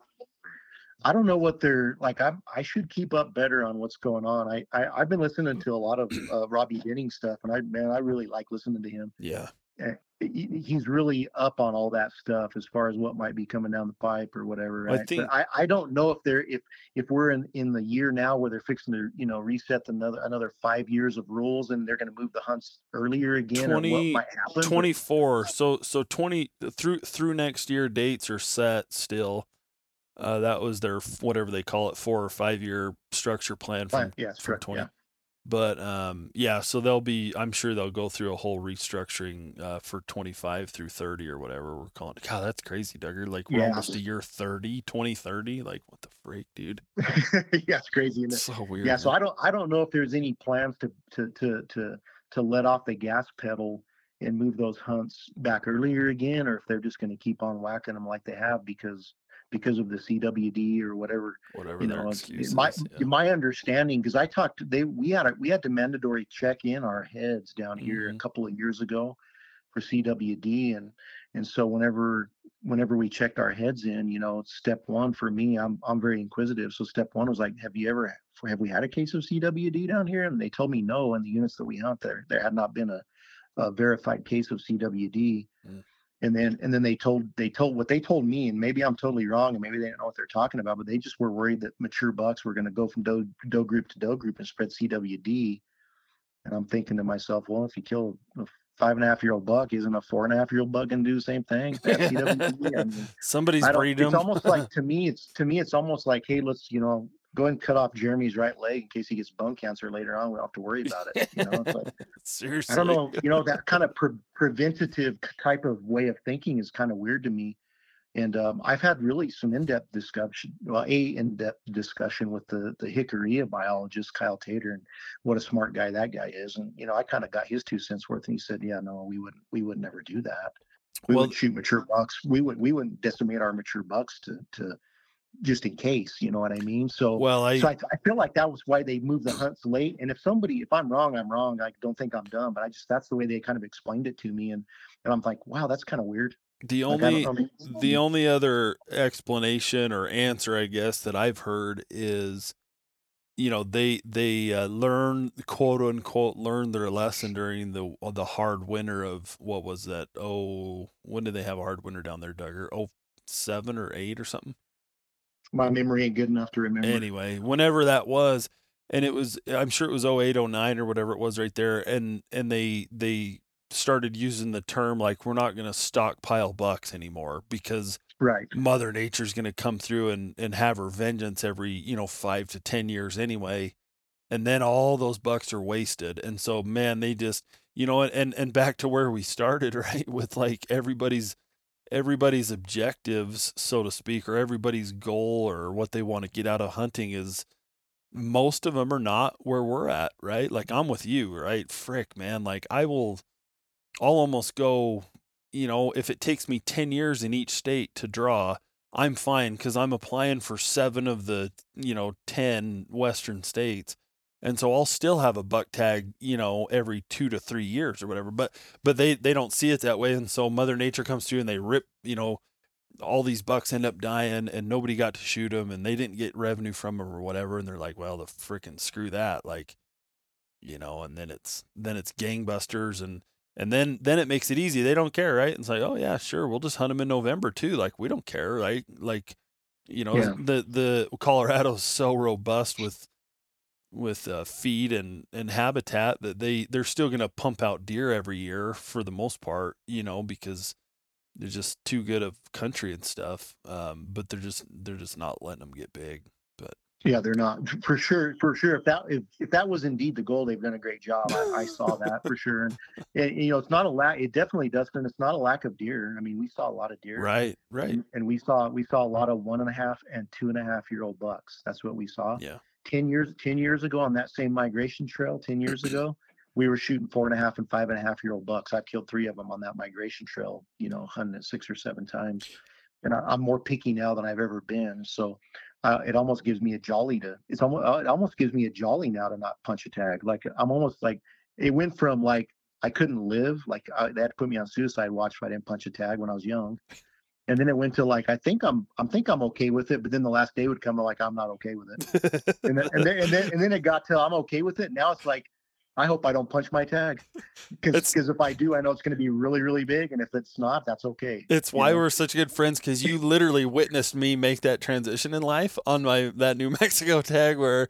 I was trying to be that guy, and then the last day I just couldn't not do it, and ever since then, basically ever since then, I'm like, I'm good. Like it's been years now. Well, that Colorado tag, but collectively 5, 6, 7 tags or whatever.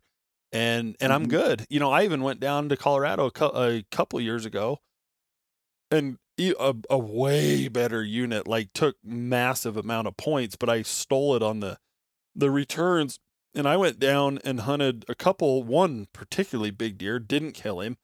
Looked over a bunch of other just, good solid bucks, but like I came home because I couldn't kill that big one, and like I was good. I was like, dude, that was like, I could do that every year, right? Like playing that game and just being in it. And so, yeah, yeah.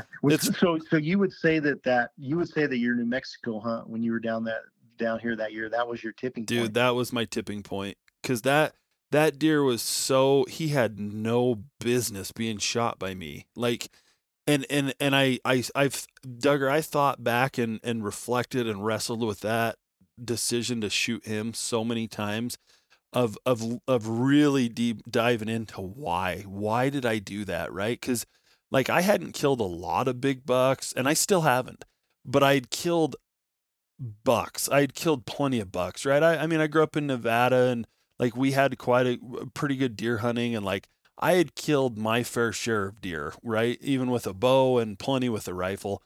And so that was like one of the smallest deer I've ever killed, right? And I'm like, why? Why did I do that? It was like it overtook me in the moment, and I just couldn't.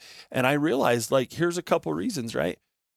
Fear of what other people would think of me, right? Like for some reason, the value of like punching the tag was more important of what people would think of me than like if I didn't, even if it was a tiny buck. And that's basically it, right? Like really, like, I just got to that point in my head. I realized like I literally just shot that deer because I was worried about what others would think, and I don't know, like, and it finally just hit me like, actually, why am I doing this? Right? Like really, like, why am I out here doing it? Is it so that I can post a picture on Instagram? Is it so that I can be popular and get, likes from people? Is it so that, I can say that to my buddies that I killed a deer this year? I'm like, those are all stupid reasons. For sure. Those are all stupid reasons, and if it's something that I wanted and those things happened to be there, then fine. But it wasn't, right? It was like something I didn't want, and it was for the wrong reasons. And I'm like, this is not who I want to be, and this is not what I am. And like, that didn't make me happy. And, and I'm going to probably a little too dramatically deep about the thing, but like, on the surface though, it was just like, I'm a better hunter than that. Like, I'm okay. No, being at peace with what quality of hunter you are too, frankly. Since then I've learned, like, let me put it another way. Like, man, when Duggar, when you're that guy and then you finally actually pass on something, right? You've got a buck in your sights. He's a buck that you would have normally killed most other years leading up to that, and then you just don't. And you know in your heart that that deer was dead, right? Yep. That it all of a sudden it just liberates you, right? Like you're completely like, holy cow, like I can do it, right? Or whatever term you want to use. And so it just like, and all of a sudden that it just was, I was over it. Like I was like, and then I'm nowhere near where you're at, but I'm not where I used to be, and I pass deer all the time now.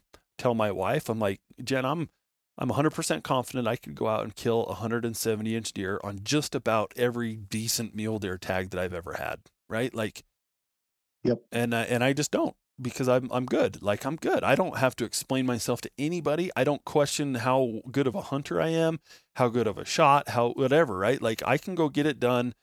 And if I don't, great. If that was if those were the rules, I wouldn't have shot anything on that New Mexico hunt, and that would have been fine too. Like that's what I earned, right? Like that was a tough hunt, and I didn't play it right. So anyway, yeah, a lot of blabber in there, but no, that's all great stuff, Dustin. I agree with all that. And the thing is, the truth be known, like you worrying about what someone else thinks, like most people outside your circle, like maybe it was, hey, people within my circle are going to think less of me, but people outside that circle, I think that a lot of them that aren't really strictly after the meat and that have shot a lot of animals. And I'm not talking about people that have no experience. I say go get experience, go have fun with your family, go shoot bucks. I'm good with that. But the people that have elevated to a point where they've shot a lot of game, like I think that a lot of those people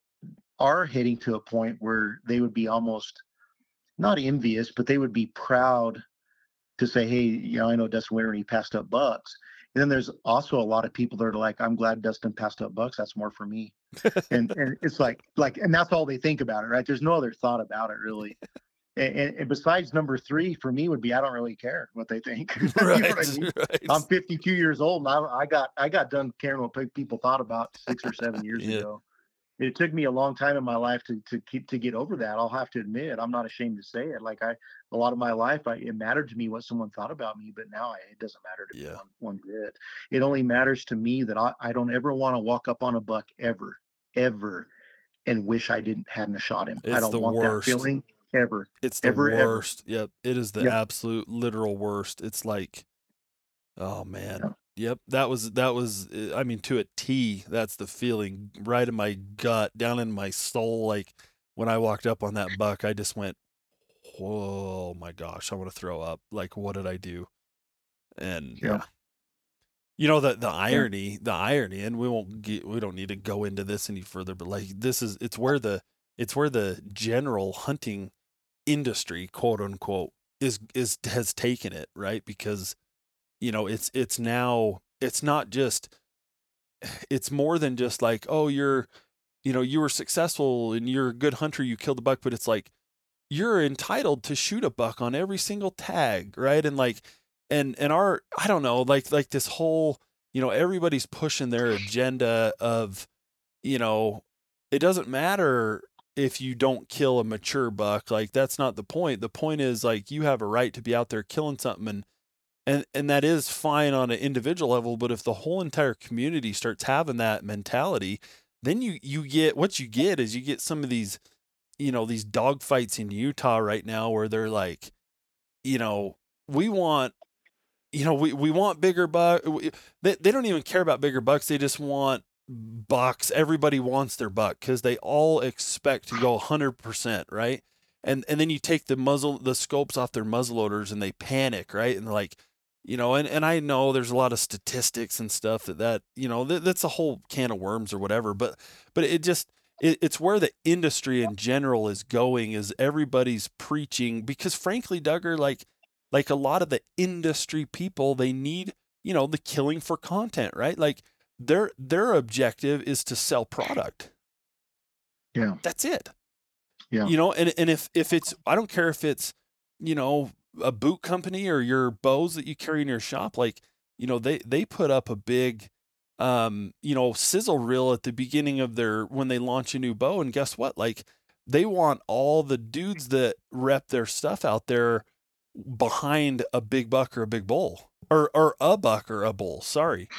They don't really care how big it is, right? Because the world doesn't, the general public doesn't care. And, and so frankly, they just like, hey, if you're repping a bow and you're not killing stuff consistently, like, how long is that going to last? Right. Right. Their agenda is to sell stuff, period. And passing on deer doesn't sell bows. I don't think, right. In general, it would to me, agree. right. It would to me, I guess. But like, anyway, it's so funny again, how many different people want different things out of the resource. Yeah. And that one that you just talked about right there, that one, I won't lie. And I might hurt feelings when I say this, but that one bums me out the most. I don't have any problem with families going out, shooting fork and horns and eating them and having a great time. There's a big segment of people that I know that come in my shop that are not, out there filling every tag they have because of sponsorships or selling product or advertisement or anything like that. Right. They're just out there. They like to do it. Yeah. And then you have the segment of people like us that are truly trophy hunters. And it's like I tell everybody, Dustin, like why would you make me choose meat or antlers? Like can I have both? Yeah. Can I have both of them? It's like, yeah, you're just after the horns. No, I'm not. I'm after the meat too, but I want the horns too. Like I'm like cake and eat it too guy. Like I'm not one of those guys that goes at the end of the season, make excuses. Oh, I just love to be out there and camp. No, I camp anytime. Yeah. I'm out there to try to shoot a big deer. Right. So I won't concede either point, right. But so there's segments of people like us. And then you have, the guys that you talked about that are out there for Instagram, shooting. And by the way, you can never accuse me of shooting one for Instagram. I've ate 2 or 3 tags in a row now. Yeah. Like I haven't even come close to even wanting to shoot a deer on the last couple of hunts I've been on. Matter of fact, Mark looked over at me in the middle of that Colorado hunt. We had kind of a little good laugh about it, but he looked over at me and he knew I was heading this way, and I've been this way for a while, but there's more tipping points than just the one that you hit. There's more than that. And, he recognized in me a tipping point. And he's like, he looks over at me and he goes, "You're not going to ever shoot a deer ever again in your life, are you?" We just kind of laughed. We laughed like me and you are laughing right now. And I'm like, I said, "Mark, there's a good chance that you're right." Yeah. I said, "Look, if we're hunting a migration next year and a big old frame buck comes by and I think it might be really big, and I'm not going to be disappointed if I walk down, I might shoot one on a migration trail in Colorado. I might do that. But if I have any chance to look at them whatsoever, like on any New Mexico tag I draw or any tag I draw down here, and I've scouted them and I know how big they are, or I've got a good look at them, there's a good chance I won't ever shoot a buck ever again in my life. Like the stuff I'm after is, I want 220-inch plus bucks. I mean, the other thing too, Dustin, is when you walk up on those, like the people that have been blessed to do that, it's like nothing. There's nothing, you can't shoot any other mule deer buck that gives you that shock and awe, that feeling of holy crap. And I think you guys did it right with one of Jason's bucks. Didn't you shot one over 220? 220. And that feeling, right? Yeah. When you walk up on it and you're like, it's such the opposite of ground shrinkage. It's just like, what is that? Yeah. Like, holy crap. Surreal. Like just the volume. Yeah, surreal. It's like the volume and the mass so after you've made this journey in hunting where you've shot a lot of deer in your life, right? And then you've come to this point where you've experienced that a few times. It's like crack cocaine. You just can't do anything but that. You know what I mean? Yep. It really is. It's why Carter, he had that buck in Colorado years ago where it was like he spotted it from a road. And so he's like sitting there watching this buck, like a Colorado tag or something, second, third season, whatever. And he's like raking a tree or eating a bush or whatever the heck the buck was doing. And he's like, I sat and watched that thing for like 20 minutes or some absurd amount of time. And the buck went like 195 inches or something, 198 inches or something. Like it was a monster. But from a guy who's tipped over, I mean, what is he? He's killed like a literal 280 or something like that, right? Like it's why, none of us in our right mind, even me or you or anybody probably would have that deer would have been dead 15 minutes ago. But he's at even another level than some of us. And it's why that happens, right? Like you're saying, he's just, and he finally killed it because I think just reality set in a little bit, but anyway, yeah. I know the story you're talking about, and that it made me laugh when he first told that. And by the way, I'm pretty sure that buck went over 200. Over 200, sure. Yeah, 205 I'm pretty or something. Sure. Yeah. I could be wrong, but I'm pretty sure he said it was over 200. I'm pretty sure that he had another hunter, another ATV or vehicle coming up the road. He's like, man, I'd be pretty sad if they shot that buck right in front of me now, so I better shoot it, right? Because will I see a bigger one in Colorado? Probably not. Probably not. So yeah, I mean, but the fact of the matter is he knows, he's walked up on those extra special subspecies of a mule deer called a 220-inch plus buck, and it's once you experience that, and especially if you've done it, I've been blessed to do it 3 or 4 times, and it's just you can't even explain it to people really, what that does to you.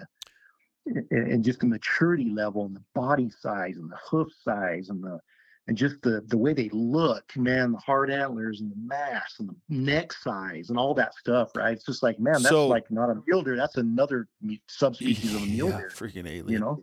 So here's my last question. Where does age play into that? Because at some point, right, like not just with the state of where mule deer hunting is in general, which I think is down, right? Like you said, in Colorado and New Mexico and Wyoming and everywhere, it seems to be down in general. But at what point, or is there a point where, we talk about watching those bucks do those crazy things that they do and the coincidental secret spots and stuff.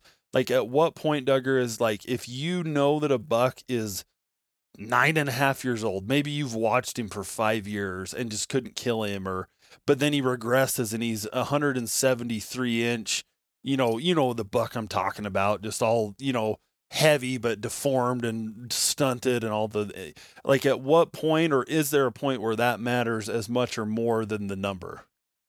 That does matter. Okay. So that does matter. So to me it matters. And I'm going to tee you up because you posted a picture just the other day, 2 days ago, of a buck that did, I doubt the buck goes 180. He's probably 175, probably. I don't know. And you're like, dude, of all the deer, this is probably the most memorable. Maybe that's that story. I don't know. Yeah, but did you see how young I was? No, I didn't. I see you. I looked at that and just. I bet I weighed 165 pounds in that picture. Well, I'm 220 now. You don't look any different to me, bro. I just thought that was a couple of years ago. Yeah. No. That was a substantially long time ago. Now the experience on that was flipping incredible. It was really awesome. It was the quick story is everybody else had been back to the truck, and I was just soaking it up, and I looked down off this rim, and there's this tree whipping, this tree was just whipping, and this buck was just bending it. I couldn't see the buck, I could just see the top of the tree, and he was just in this little fold, and he was just kicking the tar out of that it was a big old tree, and he was just bending over, he was raking his antlers, that's obviously not a fork and horn buck. And so I snuck down there, and I got to that fold, and I knew that buck was in there somewhere because I got there pretty quick. You know what I mean? You've done that probably at timberline where sometimes you got to move fast and you get right in there. Right? There's a time to move fast, time to move slow. The terrain let me move fast. When I killed that muzzleloader buck that I was talking about in Colorado, Duggar, there happened to be a little sheep trail or whatever you want to call it on the backside of the finger, and I only had to go maybe 700 yards. I was just sprinting, right? I knew backside of that ridge, he wasn't going to see me, and I had to move now.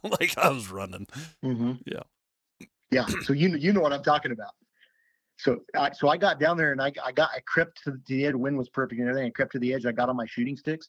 I was using my late father-in-law's little 243. It was just a lot of Model 600 Remington, and I was doing it just because I thought it would be cool.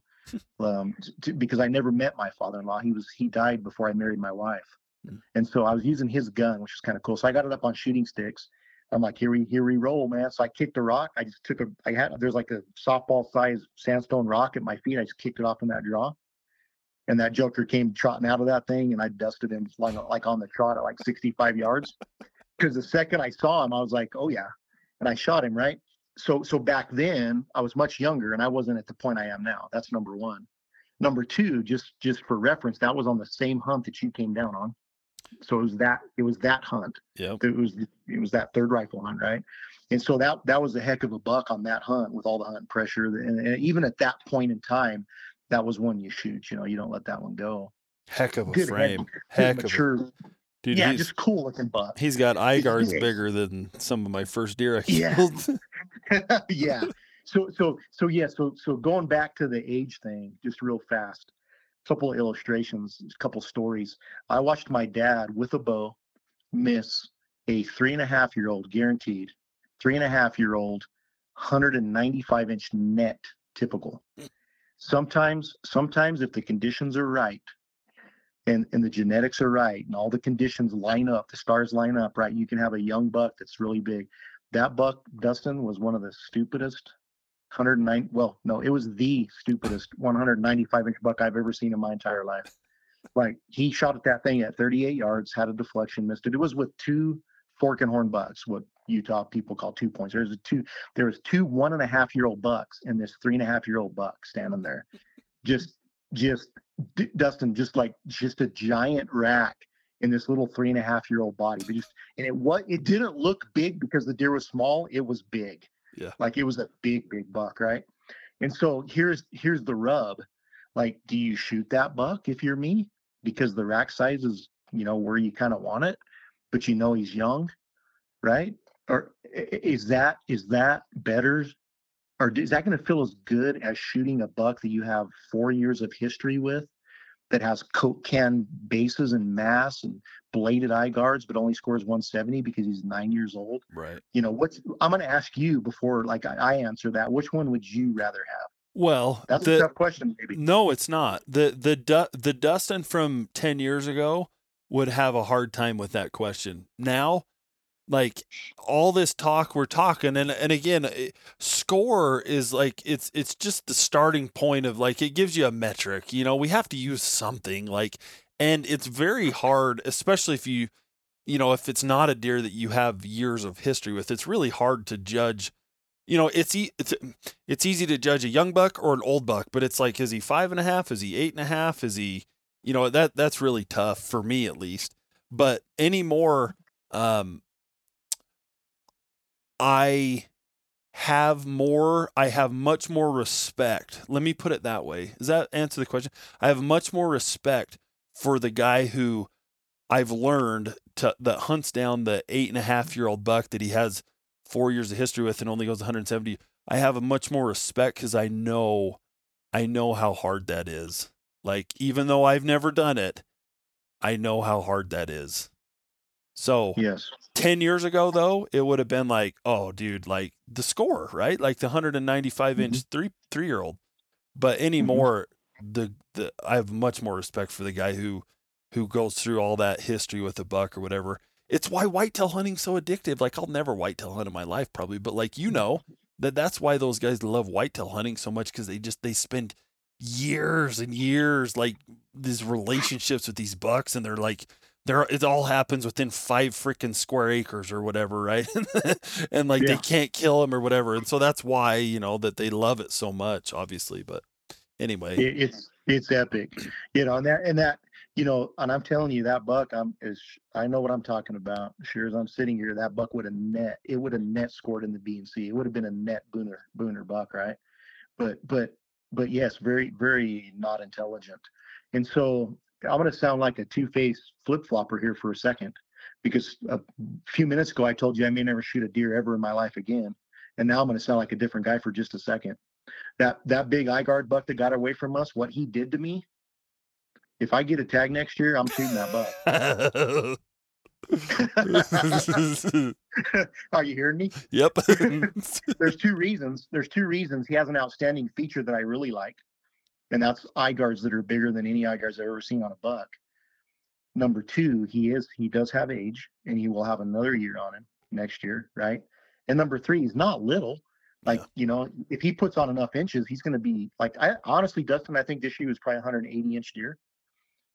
Mostly strongly because he was just a 4x3. He just had a big 3 on one side. But next year, I bet, if conditions are right and remain right and the stars line up, I'm no doubt he could be a 190-inch deer with 7-inch eye guards. That buck's going down. Yeah. He don't have to be 220 inches for me to shoot him.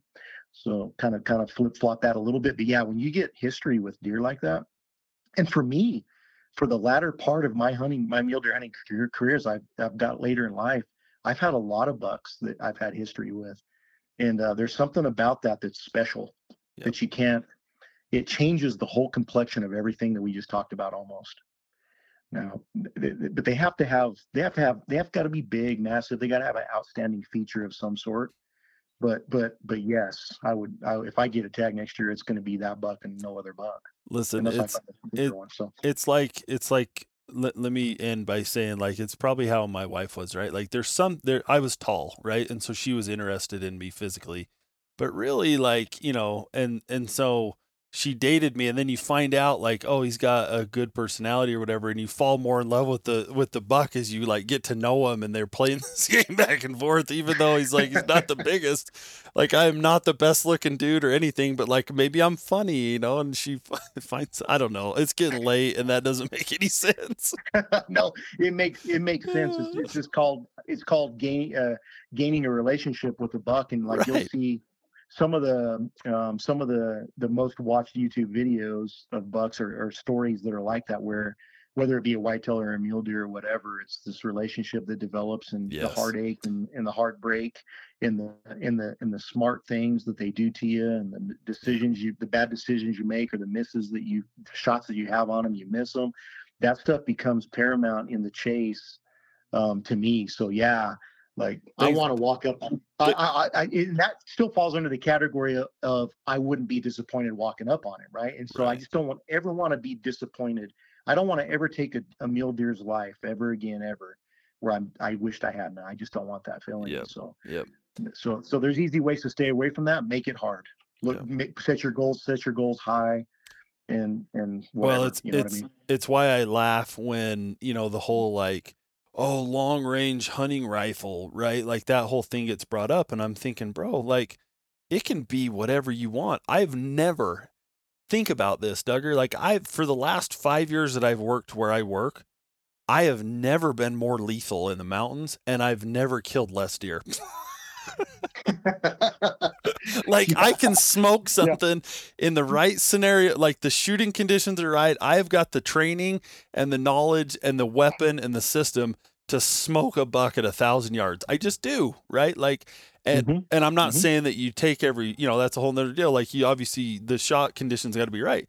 But yet I have filled less tags in the last 5 years than ever in any other 5-year bank before that in my life. So it's bullcrap, right? It's absolute bullcrap when they use that, like, oh, the long range rifle, and it can be whatever you want it to be. If you want it to be, I don't care if we all have to hunt with traditional bows, or if everybody gets to hunt with, skirted. It's not the, it's like blaming the gun, right? When somebody shoots up a place, like, it's not the weapon's fault. That's right. It's the person pulling the trigger. Isn't that ironic that all the, this is the same crowd that's all for, gun rights and stuff like that. And it's like, oh, it's not the gun's fault. It's not the gun's fault. And yet then the very next breath, they're at a rack meeting, going off about how we've got to limit the scopes. We've got to limit the scopes. No, we have to change the mentality. We have got to change the mindset and the mentality of everyone out there hunting, as it just has to, everybody has to shift a little bit. It's like the theme here hasn't been, that a 14-year-old has to go hunt for 200-inch bucks. We've clearly said, like, a 14-year-old, go get the experience. That's great, man. Like, if you're a meat hunter, be a meat hunter. If you're just learning, do it. But that middle section, I think, of guys who are kind of like I was back in New Mexico, like, it's not the gun's fault, man. Like, you pulled the trigger, and whether that was something that would, make you happy or not. So anyway. No doubt about it. Hey, real quick, similar, but not the same. back in like long time ago, 1992 to about 96, I had the most severe case of target panic with a bow that's ever been known to man. And during that time, I got shots at big bucks like nobody's business. The second I cured target panic in 97 and I could like knock your eye out at 100 yards with the dang bow or whatever it was, at that point, I could never get another opportunity. It's almost like the karma out there that's in the universe or whatever. And just like, okay, well, cool. You had your chance. We're sorry that you had target panic, but now you're not going to get any shots. We know you can kill them now, but sorry about that. Yeah. it felt, sometimes it feels that way. Like it feels like you're getting picked on, right? Yeah. Like, man, this is like, I'm the only person that's getting picked on here, which is not true, obviously. But yeah, similar but not the same. Like I came out of that target panic, dude, and I never could get a shot at some of the size of bucks that I missed when I had target panic. Yeah, it's crazy. Well, frick, man, let's pray that we all see big bucks next year, and that we don't have target panic, and that the shot conditions are right, and that everybody just gets the buck they're after. So there you go. And bottom line, if you're happy shooting a 2-point buck, more power to you. Yep. Like my best friend Mark Smith, like I don't think he would get mad or disagree with me when I say that he'll forever be 12 years old. and I Dustin, I'm envious of that. I really am. I mean that sincerely from the bottom of my heart, because that guy is always happy with what he shoots. And I think that it is who he is, and it stems from the background that he came from. And I love it that he's my best friend. I love him because he is genuinely happy with everything he shoots. And by all means, if you're happy with what you shoot it. And that's all I got to say about that. Yeah. As for me, I know what'll make me happy, and I don't ever want to be disappointed. So that's it, man. Well, Duggar, I love you, man. You're a wealth of knowledge. I sure appreciate you wasting a couple hours chatting mule deer and stuff. Man, I hope I can get down there, and whether it's mule deer or freaking ibex or something down there, like just come through that country again and see you. So absolutely win that fishing trip. Oh yeah, I'm going to win this trip. Yeah. Win the trip, and then be patient, because what we'll do is we'll go fish the Juan and like between Thanksgiving sometime and Christmas, and we'll go fish the Juan, then we'll go look at rutting bucks out here in some of our premier units. We'll make a couple days of it. Jackpot. Love it. Cool, man. Okay, well, have a good night. Have a good rest of your winter there chasing bucks around, and we'll look forward to seeing some videos and stuff on the tube and the Instagram too. Sounds good. Love you too, brother. All right, brother. Appreciate you. See you, Doug. See ya. Hey, everybody. Thank you for listening to the Finding Backcountry podcast. If you enjoyed this episode, make sure you subscribe and mention it to your friends. But the best thing you can do, leave a rating on iTunes or your favorite podcast platform. For notes and links to this and other episodes, please visit findingbackcountry.com.